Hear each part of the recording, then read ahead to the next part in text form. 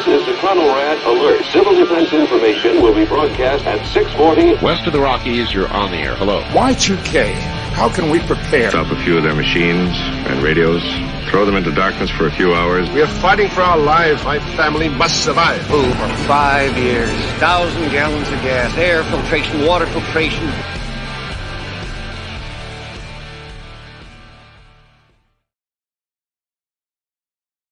Coming at you from the frozen tundra that is East Central Alberta, Canada. Streaming live on YouTube, Facebook, Twitter, Twitch, Rumble, and Odyssey.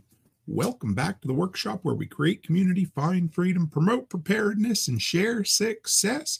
I am Toolman Tim, and today is November the 26th, 2023, and this is episode 402 of Workshop Radio. How the hell is everyone out there this fine Sunday evening? We got a touch of that white stuff that fell from the sky this morning, just enough to make the roads greasy. And if my math is correct, 1 month from today, the Christmas holiday will be all behind us once again. This will be Boxing Day. 26th of December, we will be there. So tonight I want to open with a new segment. We're going to work our way through a few things. Tonight we're going to call it Words to Live By. I have this list on my phone. Over the last few years, I've been putting it together. And they're just rules that I live by. You can agree with them. You can disagree with them. You just don't call me late for dinner. That's all. But these are, so anyway, I've got 34 of them. I'm going to throw one before a random episode every so often, share with you things that have worked well for me in life. And yeah, you guys can, again, tell me if I'm wrong, throw me out, throw the baby out with the bathwater, doesn't matter. So for this one, simply put, every hour of work before 8 in the morning is worth 3 hours later on. Now you'll say, but I'm not a morning person. Yeah, I mean, do I get up? Sure. Do I get up earlier than Becky most days? Yeah. If I had my choice, I'd probably sleep in a little bit. But what I have found over the years is if I want to get something done, really important, especially things I don't want to do in particular, I will do them first thing in the morning. And if I can get up early and get it done before the world gets busy, all the more power to me. I'm telling you, for me, the secret to getting shit done on a regular basis is getting it done before everybody else starts. And some people say, well, that doesn't work for me. That's cool. I'm good with that. But for me, if I've got something that I need to get done today, or well, not today, but tomorrow, you know, my old ass drags myself out of bed at 6 or 6:30 and I get that done. That same thing would take me 2 or 3 times as long when the phone starts ringing and when people start talking. So for me, the easiest way to get something really important done is to do it when I have 100% of my focus first thing in the day before anyone else can start rattling my chain or banging a gong next to me saying, hey, could you go here, do this, do that? Doesn't matter. Whatever it happens to be. Could be tenant from a rental calling and said, hey, the water's leaking, or doesn't matter. And when it was the handyman business, it could have been somebody calling about that or an email, whatever. First thing in the morning. For me, every hour before 8 in the morning is worth 2 to 3 hours later on in the day. All right, let's get the announcements out of the way. Number one, it's Sunday evening, so we cannot forget our sponsor, and that is Amy Dingman of A Farmer's Kind of Life. She has the Farmer's Kind of Life podcast, the Farmer's Kind of Life papers. So if you're looking to give kind of an old-fashioned gift this Christmas, I say old-fashioned, you know, a paper-to-pen type gift, she has the Farmer's Papers, which is an actual printed physical newsletter that she sends out every month. It has interesting articles that she writes herself, recipes, and the whole works. It kind of reminds me of my high school days when I used to subscribe to magazines, and I would wait every single month to get those magazines, and they'd come in the mail with that little printed label on the bottom, and it was always kind of the highlight of my week. So if you're looking for something like that, go by afarmerskindoflife.com and give Amy some support. And then speaking of support, we've got the Black Friday deal still on, guys. So don't forget. First off, the battery packs. If you were looking at one of these or a few of these for emergency kits for family members for Christmas, these SOS charge cards from Batrix, they've got the workshop logo on them. The normal $25, I got them on for $19.99. And if you buy 3, you get the 4th one free. The link's in the description tonight. And don't forget, if you're thinking about subscribing to the Patch of the Month Club, this is the one time of the year that is definitely the time to grab a hold of it. 12 free patches. So if you subscribe for the yearly updated billing every single year, you'll get the last year's 12 patches. We got some of the leftover ones. You didn't get them like everybody else did when they came out in the mail. You didn't get a surprise. So it's not like there'll be a surprise which ones you get. But if you're looking to be a completist and fill your collection, that's the way to go. All right. So this evening, I hope everybody's having a good day. I've seen Jeremy in here one step closer. I see Byron Roberts in here. Like I said, we had a bit of that, Jolly White stuff for the first time. Not the first time. We had a little bit in October, but this was the very first actual snowfall we had in November. And it reminded me of some preps I needed to get done on the vehicle, but we'll work through those as we go along. But first off, I've got a quick smattering of Stranger Than Fiction segments for you. And for those who are new, happen to be catching this for the first time, that's where I grab interesting articles that I think would be of benefit to share with the community. Now, you guys know that the last thing I love to do is absolutely focus on the news all the time. But I do most every morning. I open up Google News and skim through the articles and that sort of thing. And I love to share the things that kind of catch my eye, things that maybe are important. Because I've always been a believer that if something really important happens, somebody's going to tell me about it. So hopefully I am the person telling you about these few things. And Jeff said over in Winnipeg, they received a light snow dusting last night as well. Angie Marie got her first bit of snow as well. Looks like it hit all of us last night. But as my daughter and I drove north this morning to volleyball, we ended up driving out of it. But coming back, the vehicles had blown the snow off the road, but they turned what snow had been on the road to a very fine sheet of ice. So four-wheel drive it was. I was very thankful for that. So let me share with you guys. Hang on just a second here. There we are. All right. So I don't know if you guys caught this story this week or not, but the USDA's new plant zone map, they basically shifted. Let's see if we can find the numbers here. But a significant portion of, now, here's the thing. If you've lived in your local area for any length of time, you probably have a good understanding of what your microclimate already is. And if you do, great. But if you weren't really aware of this, or if this was something that some folks out there are just like, I didn't know there was a plant hardiness or a grow zone or whatever it happens to be.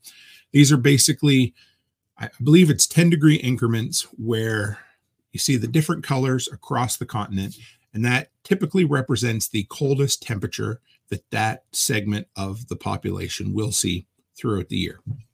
And so they move things around. And of course, everybody's favorite thing would be, oh, you know where they're going to go with this and say, oh, it's because of climate change. It's because of whatever. No, honestly, it's not. If you go down toward the bottom, it basically talks about how most of this was adopted through closer paying attention to the numbers, following Jeff Stark says, I love the tailored ads for Tim. Yeah, always. Yeah, you guys will get to see some of this for sure. And let's see if we can get down just a little bit further. But basically, they noticed that there was a certain percentage of zones that were getting slightly higher temperatures. So they split the difference. I believe it was about a 5-degree difference, and they split half of them to a 2.5-degree difference, if that makes sense. Yeah, here it is right here. Half of the U.S. has shifted to warmer plant zones. So it may affect you, but truth be told, that's just like, when we do the time change at the end of the year, it really doesn't actually change anything. It's just something that's been changed on paper. So yeah, there's that. We'll go a little bit further down. They said Omaha has seen slightly warmer temperatures the last little while, and on it goes. So if it's something you want to look up, I can throw the links at the end. But basically, the idea is that a significant portion of the growing zones in North America have shifted ever so slightly. So especially if you're looking to move, it pays attention. If you're looking to get out of Dodge or get out of California, get out of New York, maybe head to Florida or Tennessee for perhaps, this would be something to pay attention to for sure. And this kind of thing for most people, the map's a guideline, not a guarantee. They said plants can thrive in several zones. However, you want to consider other factors like summer temps, and the map doesn't reflect nuances, which we all know. But toward the bottom, I was actually, here you go. The USDA said the shift to warmer zones is not necessarily reflective of global global climate change, because several factors contributed to the changes. And this is what I wanted to end up. You know what? We got a stroke over on Twitch. I'm going to answer your question here in just a minute. And basically, the USDA used data from 91 to 2020 and chose the coldest night of the year. We only have 30 numbers that we're averaging together. That's why it's important to look at decades of data. Makes sense. So basically, they've been running these numbers since 91. So the longer they look at them, the more accurate the averages are going to get. So I thought that was kind of cool, because almost always whenever you see these kind of stories, the news has to tack on because climate change or whatever it is. And I appreciated that they were open and honest in this about how they came to the numbers and why they moved things around. So Byron himself here said they moved from zone 6 to zone 6B. And I don't know how to pronounce this. I'm going to try. But over on Twitch, we have a Stroopcheck 22. I don't know if that's the right name, but wants to know what I am prepping for. For me, it's not some crazy kind of collapse or anything like that. For me, it's the most common things. It could be, well, for the longest time, it was a job loss, and now we have our own business. So it's, saving money to make sure we have our life taken care of as we get older. It's about keeping food on hand so that if there's no food in the grocery stores, we can take care of it. It's about hopefully getting myself in better shape so that long-term my physical preps will be taken care of. It's about keeping a little bit of extra gas on hand so that I can pull a generator out and we have backup power so I can make coffee or the house can be warm. It's about looking after the things that are most likely to happen in your area and then working from there. What I find a lot of people come to prepping from is, I always joke because, I'm an old Gen Xer and I love to talk about Y2K, for instance, but a lot of people come to the idea of prepping because they're scared of something, whatever that thing happens to be.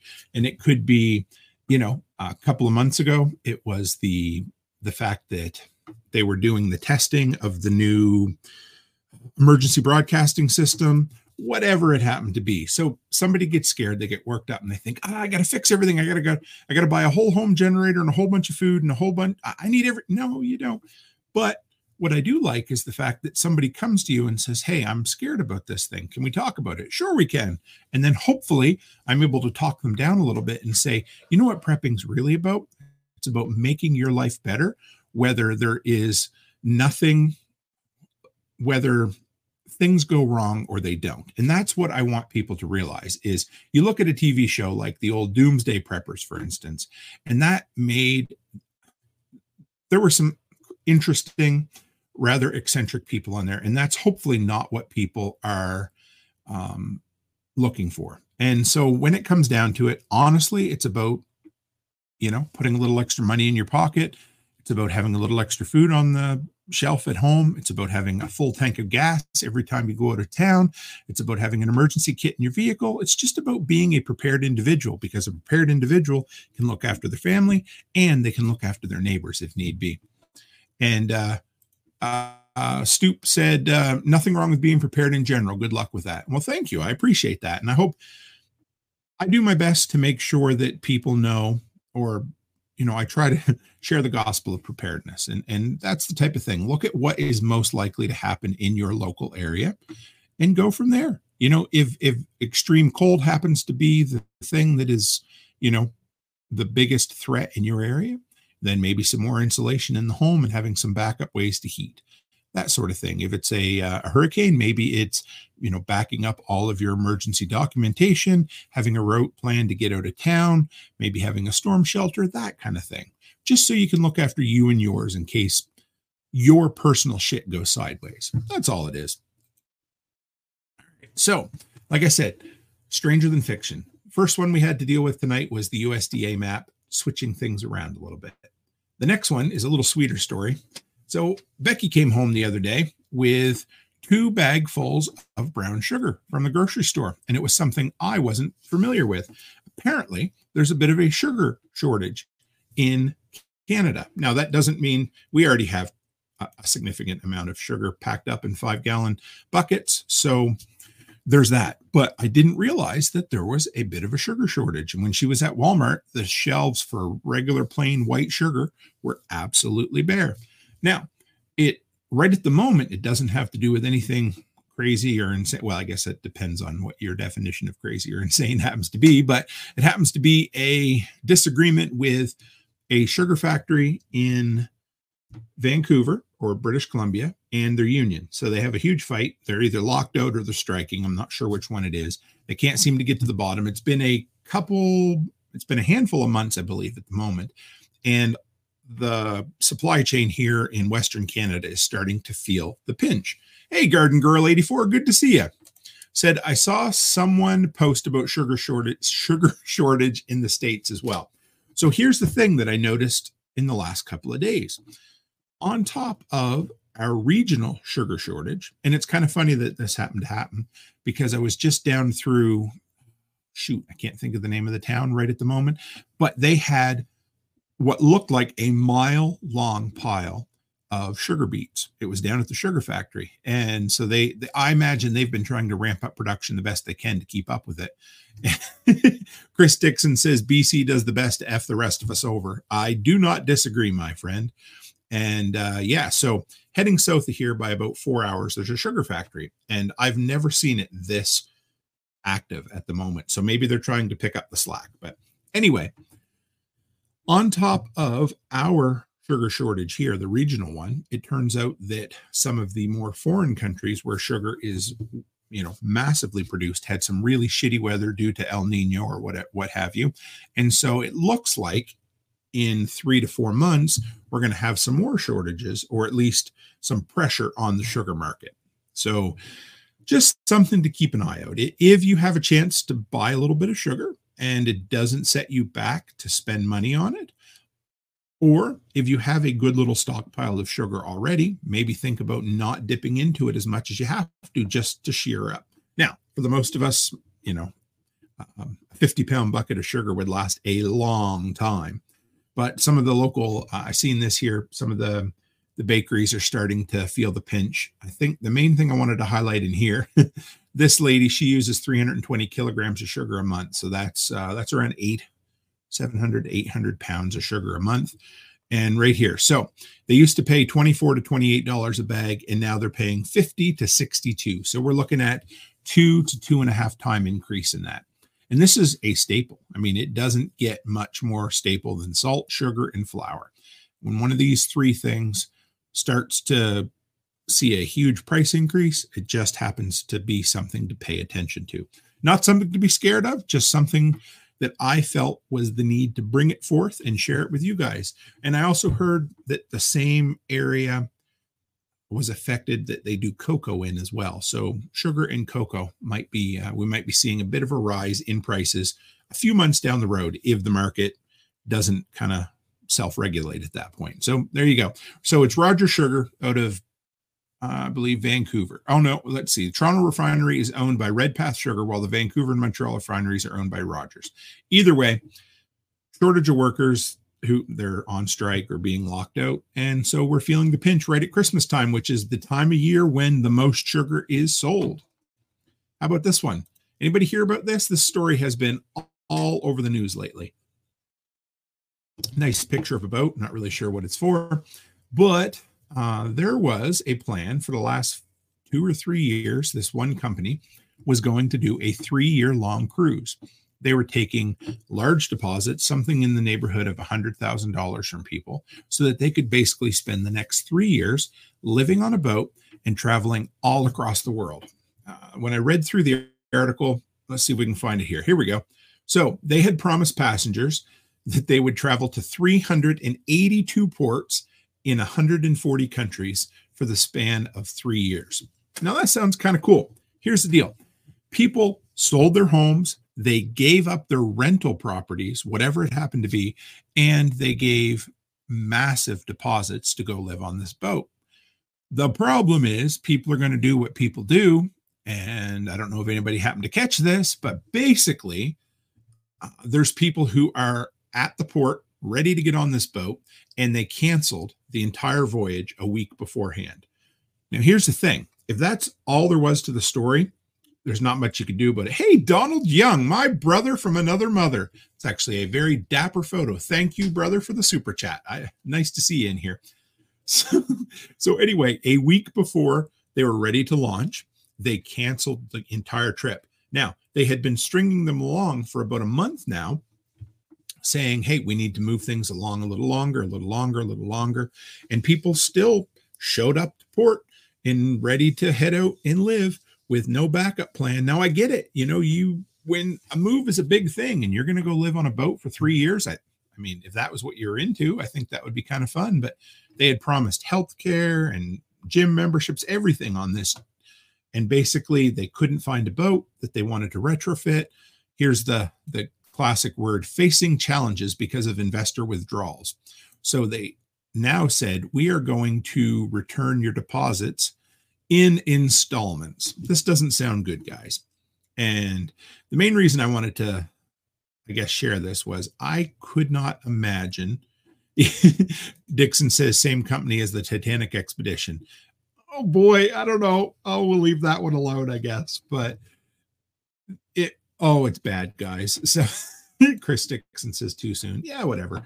So basically, these people have spent massive deposits and hopefully they get their money back. But the worst part is all these people show up to disembark on a boat and surprise, it's not available to them. Now, the crazy thing is that's exactly it. Garden Girl said it sounded too good to be true. And I agree completely. The entire story, I should slide down here and see if I can. So here it is. Life at Sea is promising customers repayment for the minimum of $115,000 per person package, saying that monthly refund installments will begin mid-December.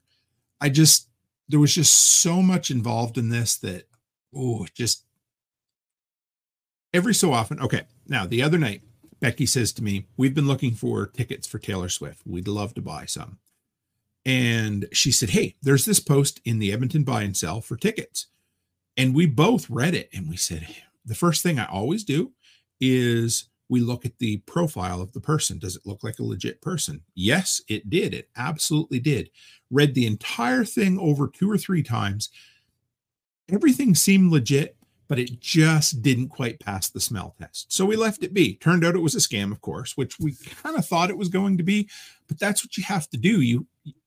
When there's something you want to spend a lot of money on and possibly involve long-term life decisions on them, you need to take everything with a grain of salt. And these folks, I don't know, it just feels like they were being taken for a ride on this entire project. But I feel bad for the people who showed up. What do?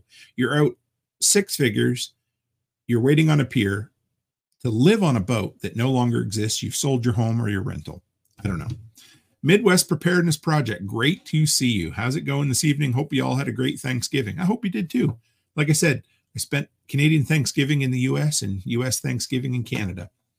All right. What's our next story we had to fly through this evening? And this one, I shared this story, and I don't know if anybody saw that. Oh, I'm sure you did. But I shared this story in the Telegram group because something right from the minute they started talking about it, again, didn't quite pass the smell test. And so I shared it with everybody in the Telegram group, and I said, what is your thoughts on this? Because if you didn't see the story, there was a car crash at the border crossing in basically at, I think it was Niagara Falls. Where was it here? Yeah, anyway, the Rainbow Bridge on the New York side of the Canadian-U.S. border. And it was initially reported as an explosion at the border. That's what they said. This is what it was. Explosion at the border, terrorism suspected. Those 5 or 6 words were very quickly turned into something that it wasn't. And for hours afterwards, the headline continued to read, terrorism suspected, treating it like it was terrorism, explosion at the border. And so but the thing was, they said there were 2 people in the vehicle, and I thought, does not seem right. That doesn't seem to be the MO of somebody who would normally go to the border and blow something up. And so again, it's the sniff test. We need to trust our intuition when you read these stories and question things.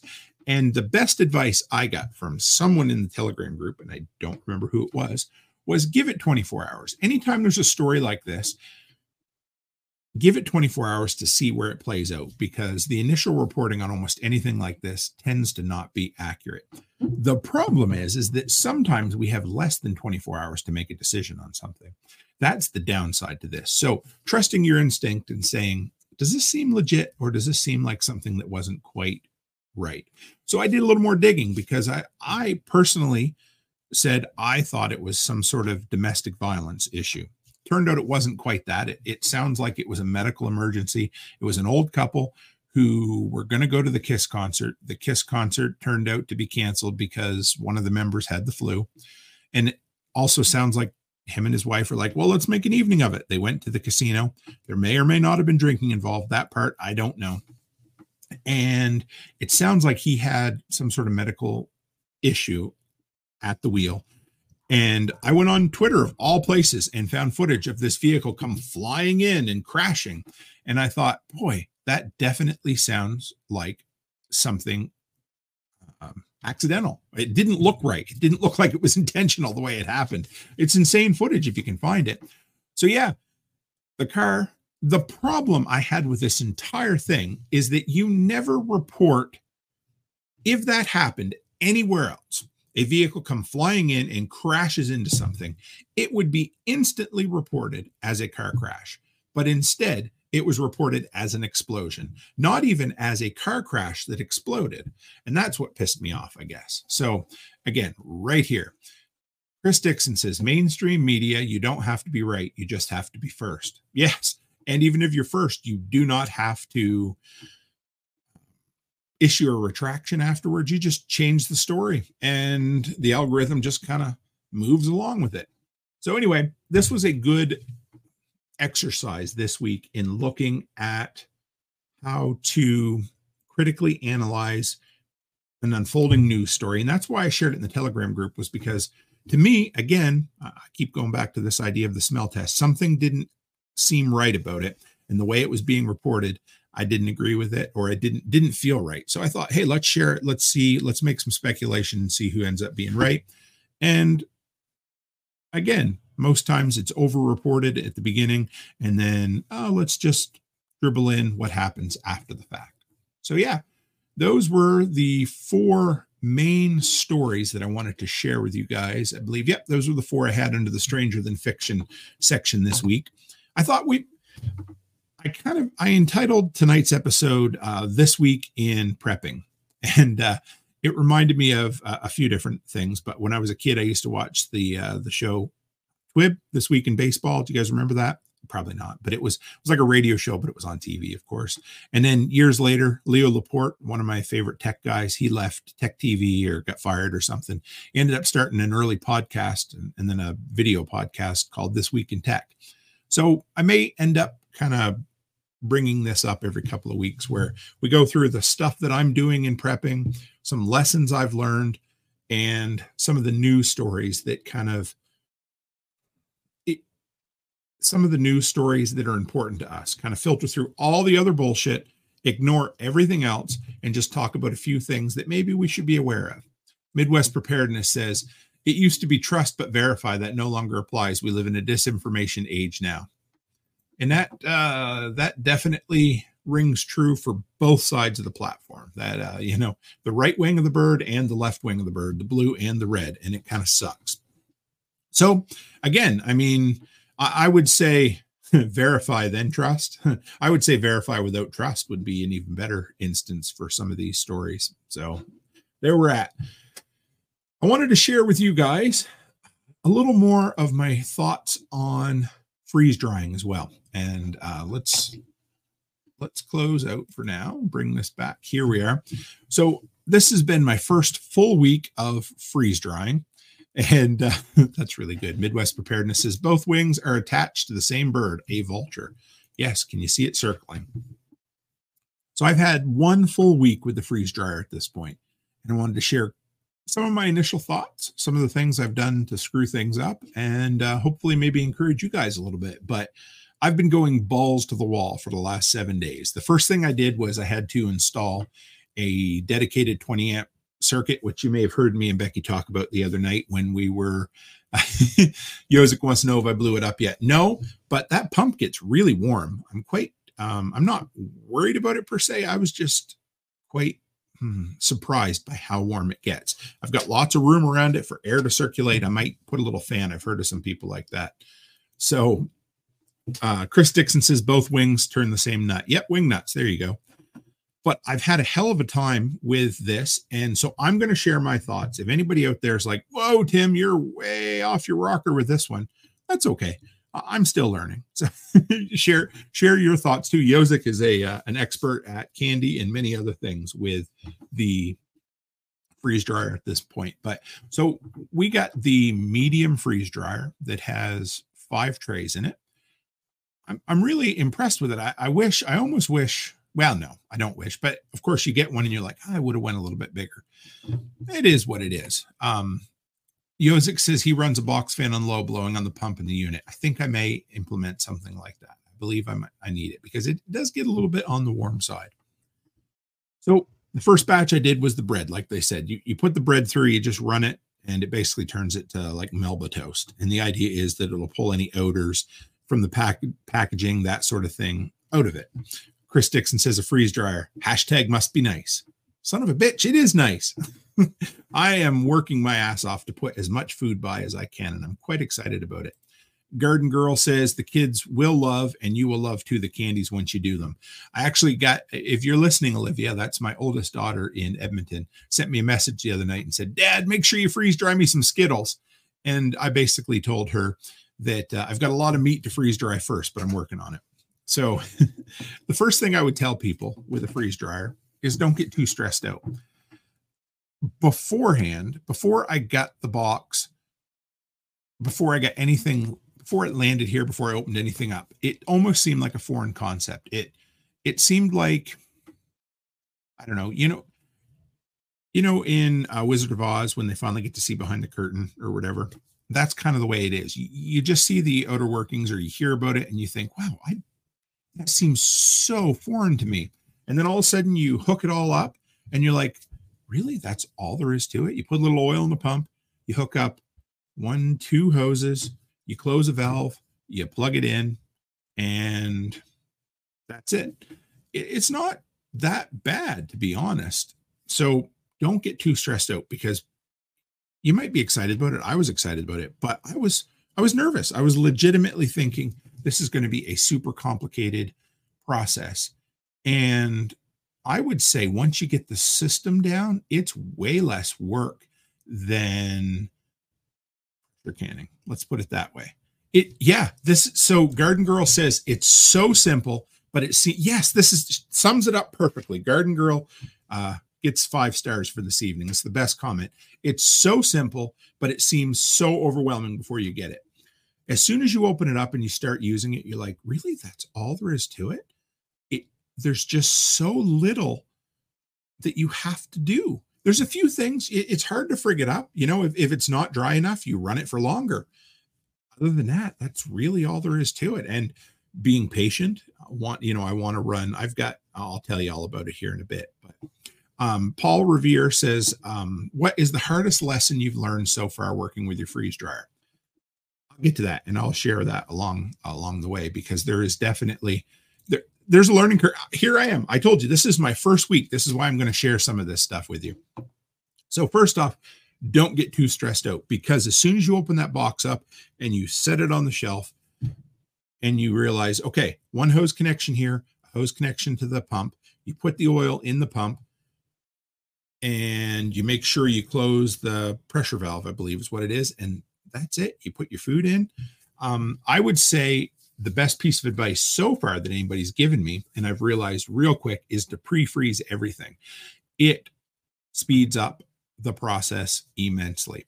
Right now, I am running 5 quarts of heavy cream in there, and I wasn't able to pre-freeze it because of my scheduling and things like that. And I didn't really have a safe setup to put it in the freezer and make sure it didn't spill.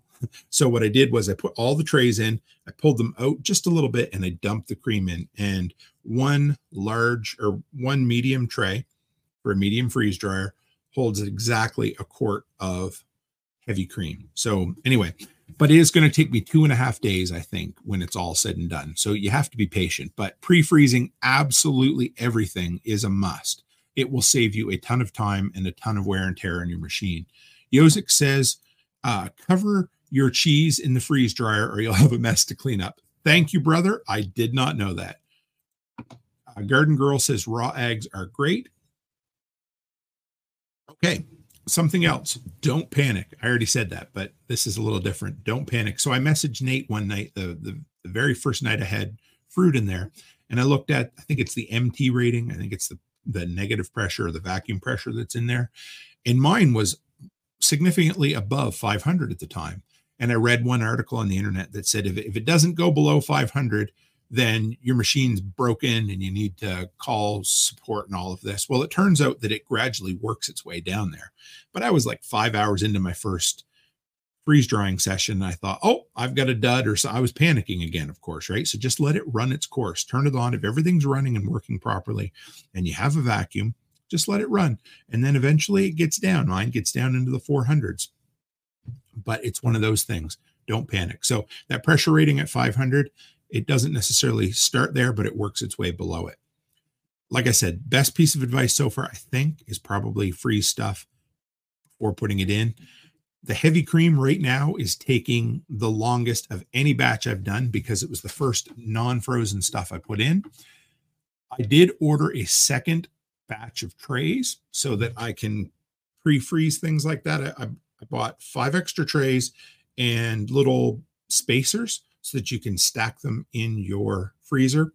So we're going to try that out so that I can have things ready and just slide them in. Here's my biggest problem right at the moment. I've been buying discounted meat as I can find it. So each time I have to go to Lloyd in the morning to assemble stuff at the daycare, I go up and I get deals on things. I happened to take my daughter out of town this morning for volleyball practice, and I got a whole bunch of cheese-filled sausages for 75% off. They're great. I love them. They're probably not great for you, but I love them. So I bought 11 packages of them. Becky chopped them all up into, silver dollar size, probably 3/4 of an inch thick, and we're going to freeze dry all of those. So the problem I have right now is that I bought a bunch on, not that this is a problem per se, but I've got about 12 pounds of pre-cooked ground beef. I've got 8 pounds of pre-cooked ground chicken.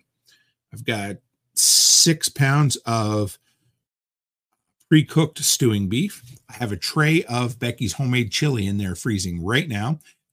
The cheese sausage is freezing at the moment. So I've got this great big backlog of stuff all ready to go into the freeze dryer, and I just need to be patient. So there, that's kind of the fun part, is having all this stuff done ahead of time and then just running them through as time goes on. And I see Martinson family in here. Great to have another fellow Canuck. And Oak Garden says, make sure you rinse the sausage to get the fats off. I will do that. And Yozik says, I have 20 pounds of sliced strawberries ready to start tomorrow. Strawberries and raspberries were some of the easiest ones that I've done so far. On a couple of the batches that I've done the math, it's coming out, including at least the electricity cost, about half of what it would cost to buy the stuff from Amazon or Mountain House, that sort of thing. So I'm impressed. And I look at it as putting money in the bank as well. So you're freeze drying all this stuff. You're purchasing it now at 2023's prices. And who knows what kind of inflation we'll have, but we'll have some inflation. So as time goes on, hopefully it will be, money in the food bank. Let's put it that way. Now, here's the next thing I wanted to say. If you type in freeze drying into YouTube, there is a metric shit ton of freeze drying content. The problem is, and maybe I'm missing it, there's not a shit ton of good quality freeze drying content out there. You have to, for instance, when I put in freeze drying heavy cream, I found about 2 quality videos. The rest were how to reconstitute it. They were all just a bunch of junk. So you need, and this is the way YouTube is in general, but honestly, there is, again, a metric shit ton of content out there, but not a lot of good quality content on freeze drying. And if you guys have suggestions, share them. but I do have one I'm going to share with you when we're done here. So there's that. Now, something else. If you're looking at getting a freeze dryer now, they now come with the premium pump, not the oilless pump, but the premium pump, which is so much better. I want to say that's probably the best thing they've done for newbies to make things just tickety boo, because they now say you can go 20 to 40 times before you have to filter your oil. And if you don't know what that means, it's okay. You don't need to right now. But when I heard kind of maybe not the troubles, but the amount of times that Nicole had to filter her oil, I thought, man, this is going to be a lot of work. So it really seems like that premium pump that doesn't require you to filter your oil or change it very often is a really good middle ground between spending an extra $1,500 on an oil-free pump. So there's that. Yes. Yozik said retired at 40. That's actually the channel I'm going to recommend here in just a few minutes. I think as the weeks go on, I've been collecting up some really good content creators that I've been enjoying lately. So maybe once a week, once every couple of weeks, I'm going to share with you guys some of my thoughts, or I guess maybe my favorite content creators that aren't necessarily in our community, but are like-minded folk. All right. So the premium pump, I love the premium pump. I've been really blown away by that. Something else I learned that maybe you guys already knew, but you can freeze dry raw meat as well. I guess I probably knew that, didn't realize it. So if you're thinking about freeze drying at some point, definitely check it out. You can do that. I have been freeze drying everything cooked because I just want to reconstitute it and kind of warm it up in whatever we're cooking and eat it. But yeah, you can totally freeze dry raw meat as well. Just make sure you cook it afterwards. Something else, of course, everything goes into Mylar bags. Stupid thing I've done almost every time so far, label your damn bags before you seal them up. And it just makes, yes, Garden Girl says, make sure you label it well. Everything's down under this cupboard here. I can't grab it in the dark to show you, but I will bring it on another episode. But if it's raw, label it raw. If it's cooked, label it cooked. Put a date on it, put the name on it, but label it all before you fill the bag because you'll get a much better label. Just something stupid that I hadn't been doing. So throw it there. Something else I've realized already pretty quickly, when you're freeze drying, use similar sized foods. So, if you're going to do 1-inch cubes of stewing beef, try to stick to all kinds of things that are about that size, because if you do, and I mean, you can open and close it a bunch of times if you want, but if you're going to do ground beef and stewing beef, the difference in time it's going to take for one to the other to freeze dry is going to be immense. So for me, I like to have everything kind of finish and start and finish at the same time. So I kind of hate having wasted space. 1 or 2 trays. I've already pulled the, say, ground beef out, or the other day it went this way with berries. I pulled the raspberries and strawberries out, but pineapple had to go for like another day. So I would rather have the entire thing running full tilt the whole time. Yozik freeze dries chicken chunks and liver chunks for dog treats. I ordered 50 pounds of liver from my local butcher shop, waiting to get it, but I'm kind of excited about making it for the dogs because they love anything I've freeze dried so far. I've done strips of pork for kind of like stir fries, done stewing beef, done ground beef, and they have, of course, devoured any of it that I've given them. And one other kind of tip that I found so far, it just seems to have worked good for me. They recommend, some people say you can get away without defrosting after each load.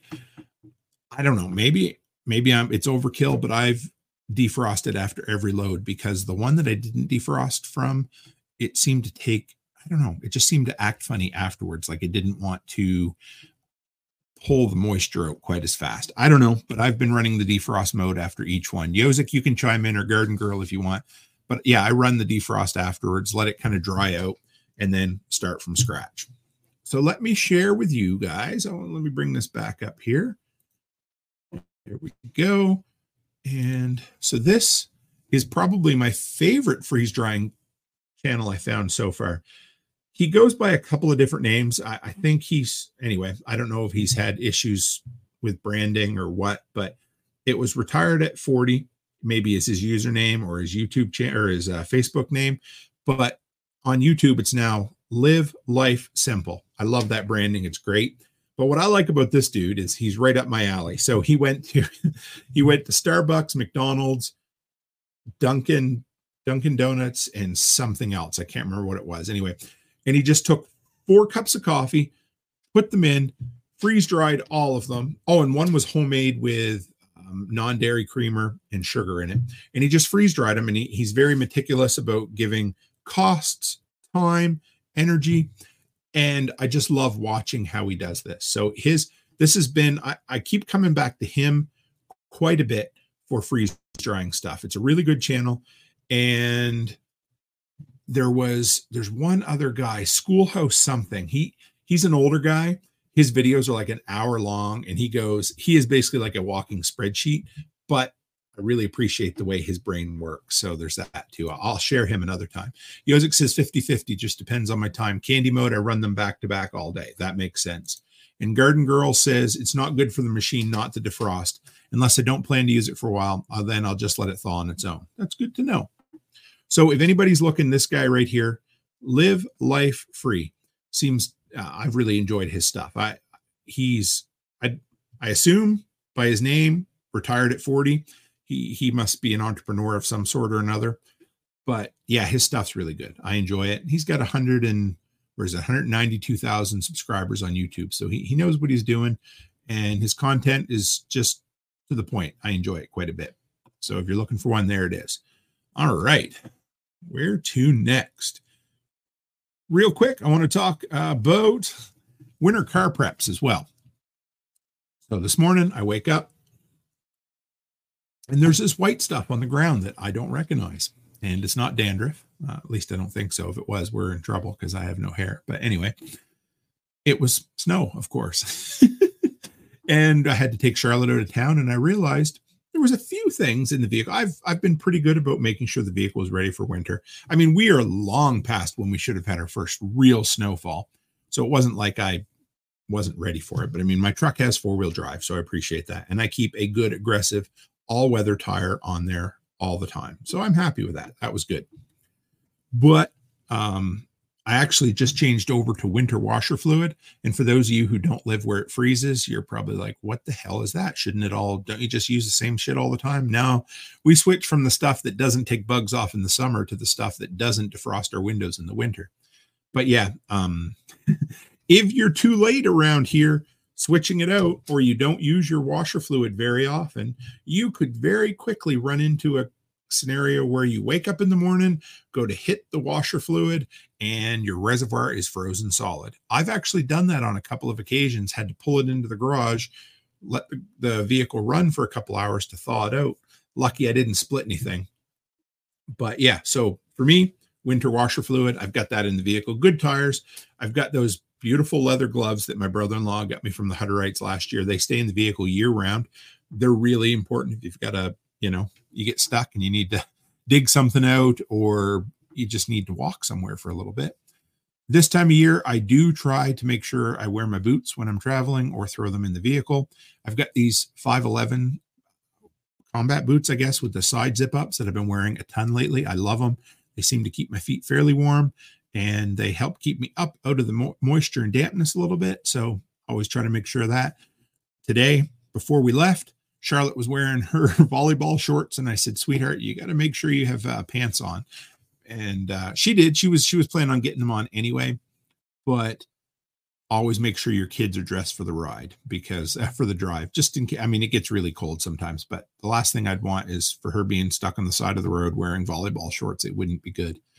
But I'm going to brag a little bit, and I don't know if she's listening to this or not, but a really proud dad moment. She was out in the kitchen the other day, and she had to pull her phone out of her case for some reason. And a rather large bill fell out from behind there. It wasn't quite 100, but it was pretty damn close. And I looked at her and I said, really? She said, yep. So she keeps money stashed away just for emergencies. And I was so damn proud. She said for her, it was quite often she'd be going to volleyball tournaments. She'd want to go get food at the canteen, and they wouldn't take debit or touchless pay or anything like that. And she said, no, I just listened to you, Dad, and I made sure I always had cash on hand. I was like, man, what a smart 13-year-old kid. Love it. And Martinson says combat boots. Whoops, hang on. Combat boots are best in general, extreme cold notwithstanding. Yeah, there's times when that extreme cold gets really bad, but I'm really enjoying these boots for sure. And Yozik says, and now we know. Yeah. Yeah, I was really proud of Chuck. She's a good kid. So we got boots. Make sure the kids are dressed for the drive. Something I didn't have in the vehicle was a scraper. The problem is I have this really nice heavy duty scraper I bought at Costco last year, but it takes up so much damn room. And again, it's just like an everyday carry with a firearm. If it's too big or inconvenient and you don't carry it, it ain't going to work. So I need to get a smaller scraper that's going to fit in there. I also grabbed that fold up shovel that I got at Costco last year. It fits just under the seat. It's in there now. Make sure you got backup power for your phone. You know, those Batrix power cards are great for an emergency, but have a bigger power bank just in case. I always keep my tow rope folded up down in the floorboards. I've got a couple of clevises, mainly because I usually end up having to tow somebody else out, but it could be for me as well. And on your very first trip of the year in snow, and Canadians will know what I'm talking about, get your headspace right. Every year, that first snowfall when you're driving it's not white knuckling, but you're always just a little more on edge than, when it's like late March, early April, and you're in that last snowstorm of the year, you just kind of fly along and you're fine. But it's almost like after an entire, 6 to 8 months of nice weather, a person forgets what it's like to drive in the cold weather. So just get your headspace right. Just calm down. Tell yourself, Tim, you've done this for 25 years now. You're fine. And remind yourself that, Also, I do have a first aid kit in the truck, but I reminded myself today that I got all that first aid kits from Chuck. I need to move them over into some new EDC bags for my toolbox and for the truck itself. And I ordered something. I want to show you guys this. I ordered this the other day. Give me 1 second here. Anybody know what a wingman bag is? I've kind of fallen in love with some of this 511 gear, and here it is. So this is something that police and different people use. So I was looking for something a little more robust for my long road trips, because that last 38-day road trip, I wanted something that would keep everything kind of contained. So what this does, this sits next to you in the passenger seat, or it can sit in the back seat as well. It folds up like this so you can carry it. But what I like is that top strap. I don't know if you can see that top strap right there goes up over the headrest, and there's a strap behind here that the seatbelt can go through, so that if you happen to hit the brakes really fast, all your shit's not going to go tumbling. But what I like about it is I can use this may replace my other bag that I've been using to take in and out of hotels when I go. This is going to be able to hold more gear, and I can just fold it up and carry it in kind of like a briefcase when I go into hotels. But it's going to give me kind of a mobile toolbox / bag. And of course, it's got that little patch on the front where I can put a workshop patch like this one. But beyond that, I was just looking for a more, yes, like I said, the word is robust, a more organized, larger container for everything that I want to have while I'm on the road for 4, 5, 6 weeks at a time. And the last thing I wanted to talk about tonight, I'm just going to close this guy out for you. Something I've never had in my vehicle. I've had pieces of it or little parts here and there. And after having Val on last week, every time I love talking to her, she always brings her A game with episodes. I hope you guys enjoyed that one as well. But it was something I've been working on putting together for the last little while, is a get home bag. And you might say, well, Tim, don't you have that in your car? Well, kind of, but not really. I mean, I have stuff, and I've showed you guys what I keep in my vehicle for emergencies. And I have that little bag that has, prescriptions and deodorant and that sort of thing.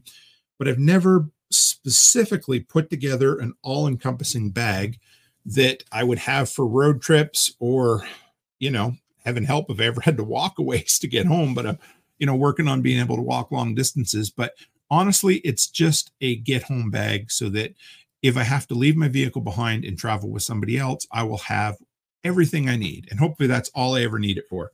But the amount of time I spend on the road and the amount of time I spend away from my family, I sure as shit want to make sure I can get home if I ever need to. So I guess the first reason I'm walking absolutely every single night is to get my ass in shape, but also so I could always walk a long distance if I ever had to. So I was just going to share my list of what I'm putting in this get home bag. And you could call it whatever you want, but it's going to be a bag that goes with me and, has a shoulder strap. I picked up one from 511 a little while ago. And I picked up a small bag that I was going to use for going to events that would be a little bigger than my crossbody bag. And then I'm going to pick up, if I like it, I'm going to pick something up from John as well. SOE Special Operations Equipment.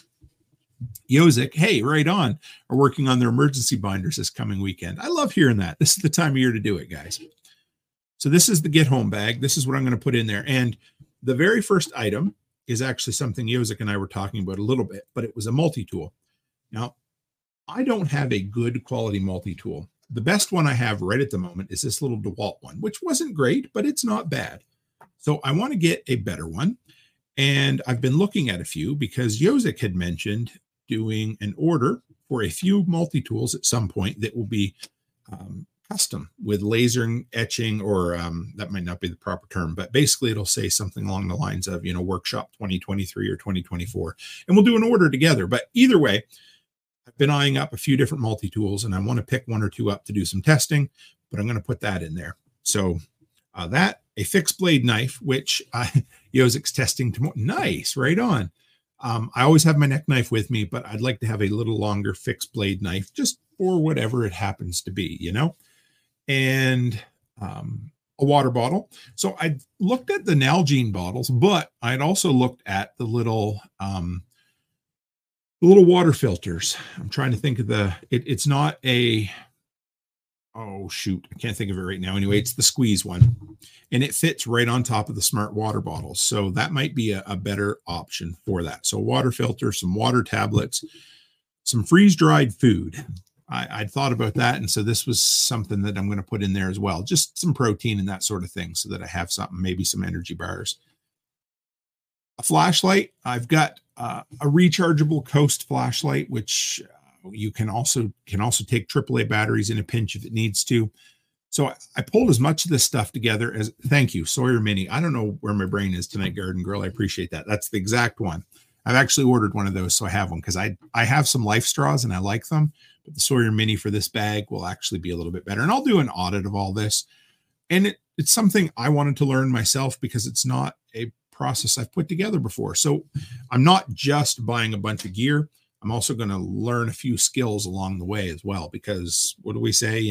The skills before supplies, but some of these supplies I need to have in order to learn the skills. So I'm kind of excited. I got some water tablets. I did a ton of reading on a few different ones. Like I said, freeze-dried food, the flashlight. I've got a really nice Garden Girl has the Sawyer water bottle, and it's great. And Yozik has the squeeze. It's pretty good too. Yeah, I'm looking forward to testing it out. We'll give it some, you guys will get some content out of this. You can make fun of me as I learn some of this stuff.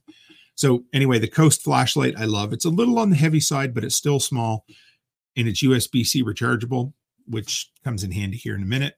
I've got a couple of headlamps. I ordered a couple of more ultralight headlamps to do some testing on, both of which are going to be USB-C rechargeable. Again, a good thing. Regular old Bic lighter. I love that. That's one of my favorites. And they work. I also ordered a new ferro rod. I've got a couple other ones, but this was it's got a wood handle. It was fairly light and well recommended. So it's time to get back into practice with that. I cut off 50 feet of my paracord from the roll I have in bulk out in the garage, rolled that up, put that in the bag for now. I've got my first aid kit in there. I've got a couple of emergency, they call them the space blankets. I ordered 2 or 3 different types of fire starters as well. I'm going to test those out, guys. So you can, these ones, they almost look like little pills, and you pull them apart and they have some fuzz, and they look like they're supposed to burn 5 to 7 minutes. So we'll try that. And then the rest of the stuff is just regular old normal things, stuff I already have in the truck anyway, but it's going to move into this bag. But we got, TP, soap, floss, toothbrush, toothpaste, insect repellent, spork, which I already have in there as well, underwear, socks. Oh, a little stove. I've been looking at a couple of different little collapsible stoves, so we'll see which one I end up with on that one. I've got some of the electrolyte water flavoring thing. I love these. I don't know if you guys use these. Maybe you don't, but these right here, I had to order them from the US, but I put them in my water bottles for when I'm walking quite often anyway. But it's the Gatorade Propel ones. They're full of electrolytes and they're really tasty. Some of the, Yozik says dryer lint and wax. Yeah, I can make a hell of a fire starter kit in an Altoids mint tin. I bet you can. And I'm going to pick your brain on a few of those things, brother. I appreciate that. I had my eye on this caffeine gum for a while, so I'm going to get some and test it out. I can't, there's some you can get here, but the good stuff you can't. That's why I have an American Post Office box, right? Bivy sack, water flavoring, like I said. Oh, and I've got a couple of different roll-up solar panels, the little 20-watt solar panels, and I'm going to give them a shot. We'll test a couple of them out, but something I can hang off the bag for charging that kind of stuff. And then a little battery pack. And I'm sure I'm going to forget some things. I'm going to put it all together, but I'm going to put it out there so you guys can see it. And we can do the workshop hive mind as we look at things and figure out what I can improve and what I can learn from. Garden Girl says Liquid IV is good as well. Interesting. So that's kind of where I'm just getting started. I have the bag and I've put a few things together of what I had. I've ordered some things. The Black Friday specials were really helpful on that, but I'm excited. Again, it's time to learn some new skills. And it's, like I say, when any of this stuff, there's one place I always go, or when I go there, I always think of it, but the Calgary airport, they have it's almost like a spiral staircase, but it's a parking lot. So you go in and it's a very tight spiral driveway that you go up to go from level to level to level. And that's kind of what I look at with skills and prepping and that sort of thing is, we go around and we learn something, learn something new. And then all of a sudden you've leveled up and then, oh, well, you know what? It's time to go back and view something again and try it again. And so level up again. And that's every time you go around one loop, it's like, hey, I've learned all these little skills and now I've leveled up and it's time to do that again. Dixon says Mountain Ops makes great electrolytes. I will try that. Zip Fizz is a good water to kick up, your water and give you a boost. I will check that. Yeah. And hand warmers. That's great to keep in your car this time of the year. And that's something I don't keep in my vehicle, and I'm going to. Thank you for the reminder, Garden Girl, because I have some here in the house. Because what do I tell people? Buy that kind of shit at the end of the season. The best time to buy hand warmers is in April when they're on for 10 cents at a time or, 10 cents on the dollar. Always love that. Yes, great. Thank you, Garden Girl. And I always have a ton of shit in my vehicle, a lot of gear. But what I realized was if I ever had to leave it really quick, or if I, heaven help, I had an accident and all I could grab was the bag, I would love to have everything in a central location with some extra gear in there. And, there's never been a time that I haven't dipped into one of those things. As simple as needing a stick of deodorant or a pair of underwear or something like that. There's always things to grab out of. But I wanted to have it all in one get-home bag. So, yeah, I'm sure I'll make content on it. And you guys can help me improve it as we go along. So I can't believe we busted through this week in prepping, guys. I've enjoyed this. Garden Girl says she has reusable ones I send with my kids to school, but toss away ones for emergencies. Oh, hand warmers. I was trying to think bags. What is it? Yeah, no, that's good. And I always have lots of hand warmers on hand. So we use them. When I first started in the oil patch 10 years ago, 10 years ago in less than 2 months. That's insane.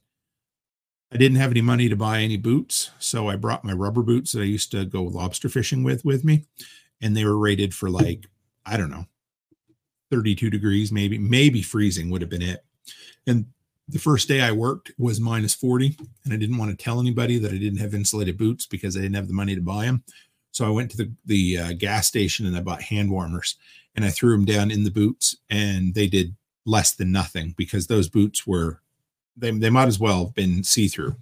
And so my feet froze for about 4 days until somebody noticed, and they're like, there's a boot allowance, right? And of course, me being an ignorant maritimer, I didn't even know what the hell a boot allowance was. And they said, just talk to the boss. They'll give you 200. They'll give you a credit. They write you down a piece of paper. You go to Mark's Work Warehouse and you pick up your boots, and you're allowed to spend up to $200. So I still have those winter boots. I cherished them. They were the most expensive winter boots I ever owned at the time, but damn, they were big. I bought the biggest, heaviest, most badass boots you could ever find because I never wanted to have to wear them friggin' lobstering boots out in -40 Alberta weather again. So there's that. And Chris Dixon says, keep 3 or 4 microfiber towels in there too. Even a horse bath can refresh the mind. You're right. And I will tell you, I bought some of those Cottonelle extra large shower wipes or body wipes this year. They're like the dude wipes, and they were great when I was staying somewhere where I didn't have access to a shower. Now, is a shower better? Yeah. But I want to tell you, when your old ass rolls out of bed in a tent and you don't have access to a shower, a clean pair of Gitch socks, some of those wipes, you feel about 80% better for sure. So yes, that's a great idea, Chris. I hadn't thought of that. Martin says, I've used steel-toed rubber boots with liners. Liners would be good. Yeah, Yozik, we were talking about those at Nate and Aaron's, the dude wipes with witch hazel. I'm going to try those this year for prepper camp and stuff as well. But yeah, the Cottonelle ones I really liked. I ended up using some of them to clean up some spills in the truck, and I don't have any left, but I was impressed with how well they worked. Just don't flush them. Everybody always says, but they say flush them. Anyway, my pet peeve. Don't flush wipes because you're going to have a bad day if you do. Garden Girl says, when I know I'll be on the road for at least half an hour in the winter, I take a thermos with hot water or hot drink just in case I get stuck. It's a good idea too. Pretty rare I go on the road without a coffee with me, but I didn't this morning. I got coffee when I got there, but yeah, I like that and probably should do that. Well, folks, if you've got any other thoughts to throw out there, I will definitely share them, and we can chat about. Chris Dixon says, keep in mind you can boil water in a stainless Nalgene bottle. I like that. And Martinson says, I would keep extra dry liners in the lunch sack, changing at coffee breaks due to sweating the rubbers. Not bad. And I don't require like a ton of insulation on my feet or anything like that. But yeah, those rubbers with no liners, it was just, those old, the feet were pretty chilly. I won't forget that anytime soon. That's for sure. But I wanted to remind you guys, so I haven't exactly figured out what Wednesday is going to be, but this week, the scheduling's a little different, and I already told you that. And that also means that I got to figure out what we're going to do for the book club, because I realized that I'm going to be away from Thursday till Sunday because this is our yearly trip with the family. But what I do know for sure is Tuesday this week, we have Franklin Horton coming on, which I am beyond excited. I have been working my way through the Mad Mix series right now, but I've already listened to the entire Borrowed World series, which I love the Borrowed World series, and the Locker 9. That was a great series as well. So he's coming on. It's kind of cool. I don't want to give away too much, but he used to work in the construction and handyman industry, and he's now self-employed as an author. So got a lot to pick his brain on. I'm really looking forward to that episode. And then Wednesday, I'm going to do another live. I believe it's going to be in the morning because, again, in the evening, I got to take Charlotte to her last tryouts for volleyball. So it's been a cool time, guys. I love that I've built the life that Becky and I and the kids have built, this incredible life that lets us do the stuff we want to do, and we have the flexibility involved in it. So like I said, we've got a Tuesday live this week coming up. That'll take the place of one episode.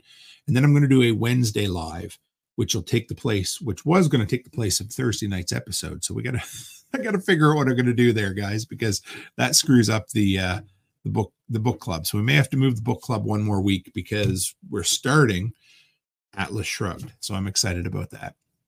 And then Sunday evening, I'll be home in time to have Brad, better known as 5 Times August. And if you don't know exactly who that is, I almost bet you've seen some of his videos, the animated videos where he basically made fun of Justin Trudeau for the way he handled the trucker convoy. He did one about Bill Gates recently, and his most recent one is Ain't No Rock and Roll. And that, I love that track. I think that's going to be a big hit for him for sure. And Yozik says, we'll be here, whatever works out, Tim. And I yes, 100%, Yo. I appreciate you. So, yeah. So we're going to move things around. I kind of was talking this out loud as I went here for the Thursday night episode. But anyway, like I said, so we got Franklin Horton, 4 p.m. Mountain Time Tuesday. It's a totally different time for everybody, but I hope you enjoy it. And then Wednesday morning, we'll do a live. Not exactly sure the exact time yet, so stay tuned on the Telegram group. I will let you know for sure. And then Sunday evening at our normal 6 p.m. Mountain Time. I hope people are starting to get used to it. It seems to be working. We seem to be getting a little bigger crowd in here, and people don't seem to be forgetting about the 6 p.m. start time. So I appreciate that. So with that, guys, I'm going to figure out whether I'm going to go out walking in the snow or I'm going to walk on the treadmill tonight. So there's that. I'll get these episodes lined up. And Lone Canadian, I miss you, brother. He says not even getting in from work until 7 p.m. now. Kind of sucks, but I'll catch up with you, bud. We'll see each other soon, especially over the holidays. We'll have to get together and have a hot drink or two. It'll be nice. I'd love to see you. So yeah, I'll keep you guys in the loop with the scheduling from here. If you guys have any questions or requests, send them my way, and I will see you Tuesday afternoon at 4 p.m. Mountain Time. It's going to be great. And I'm going to get that walk in. I am excited once again. So I'll have these episodes in the queue for you guys. I got 2 coming up. You'll get Saturday's episode tomorrow if you're listening in the audio, and you'll get tonight's episode on Tuesday. So as always, stay happy, stay healthy, and have a great week.